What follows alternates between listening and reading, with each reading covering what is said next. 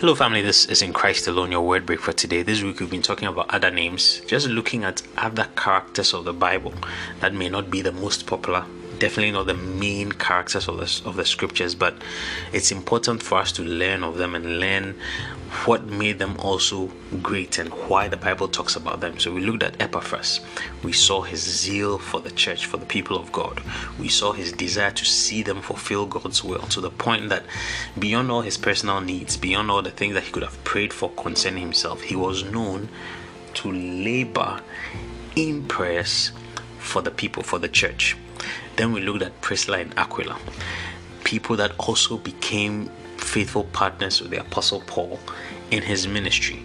But we saw specifically how they invested in the life of a young man called Apollos, how they taught him in the way of the Lord, how they mentored him and fashioned what exactly the word of God should be in his life.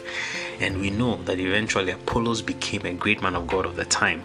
And we're saying that we should never despise any opportunity to invest in the life of somebody, particularly in the spiritual life of another person.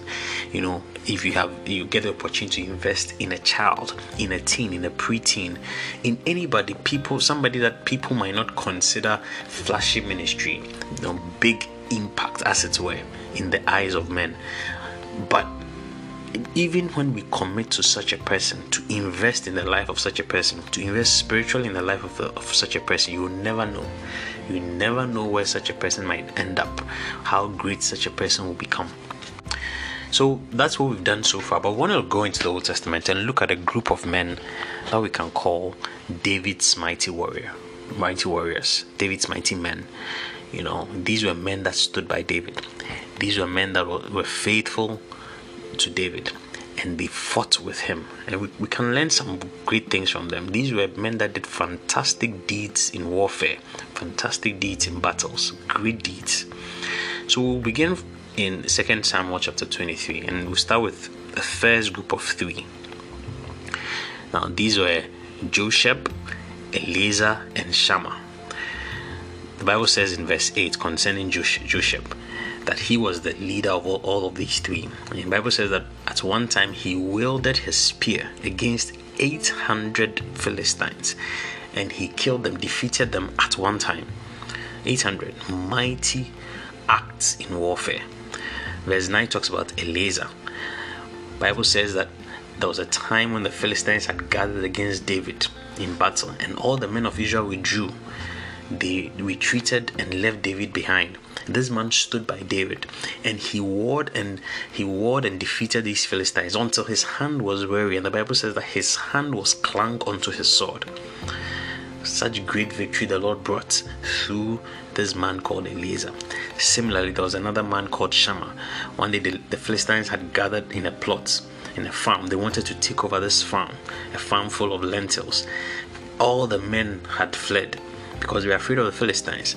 This man called Shammah stood his ground, defended that plot of land, delivering victory, the victory of the Lord. Now, the point I want to make talking about these men is this, that we know of David. We know of David's kinship. It was filled with him fighting battles, and he was known as a great warrior. David was known as a great warrior, right from his childhood, defeating Goliath and every other thing that happened. What we don't hear often are such mighty men that stood by him, fighting with him, such mighty men that God used to deliver such great victories in David's kinship. Such mighty men that did great acts of valor, great acts in warfare. You see, whenever God calls a leader, whenever God calls a man and commits a certain commission to the man, like God called David, anointed him to be king over Israel, God gives that man other men. He gives that man other men who will work together, co-laborers with such a man. These were David's mighty men. Now, like these men, like Josheb, like Eleazar, like Shammah, when God calls you to be a co-worker with a leader he has called, your task, you and I, what we are called to do is to, one, bring the full capacity of our abilities. To bring the full capacity of our abilities to work and to serve in that commission with the full capacity of our abilities. These men definitely were warriors. These men definitely were fighters. But they didn't say, well, this is David's calling. This is David's kinship. It's David. It's not us. And so we will run away. We will retreat. We will do as much as we can. No. They brought the full capacity of their abilities. Being able to defeat 100, 800 men at a time. Being able to war to the point when the hand is weary and it's just stuck onto the sword. Standing their ground when everybody has retreated. They brought their full warring capacity to bear. Number 2, when God calls you to be with the leader he has called, when God calls you to serve in a commission he has called, it is required of you to be loyal, to be faithful.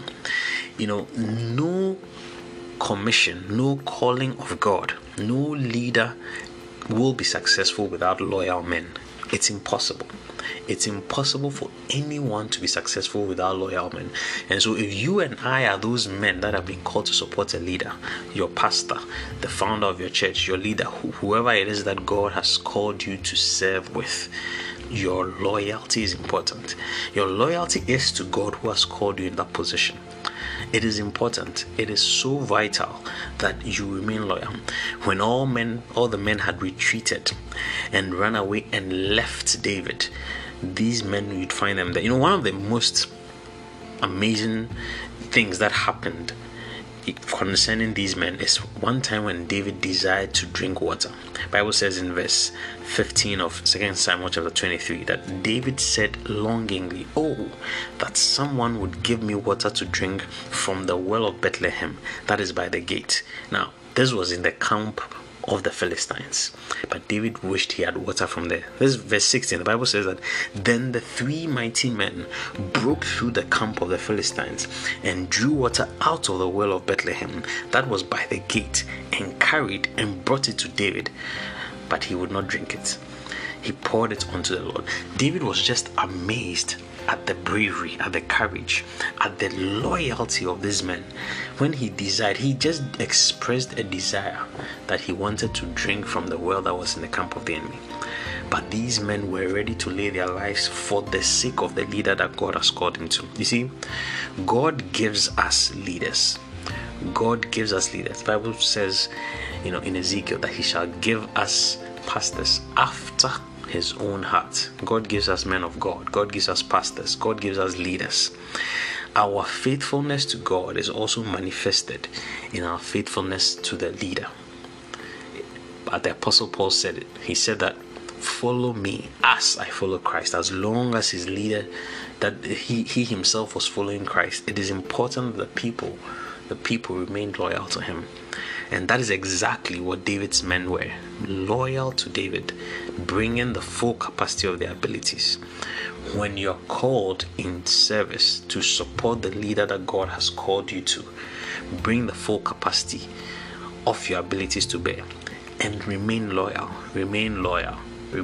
Don't be the reason why the commission of that leader fails. Don't be the reason why the calling of that leader fails. I wish you a wonderful weekend. God bless you.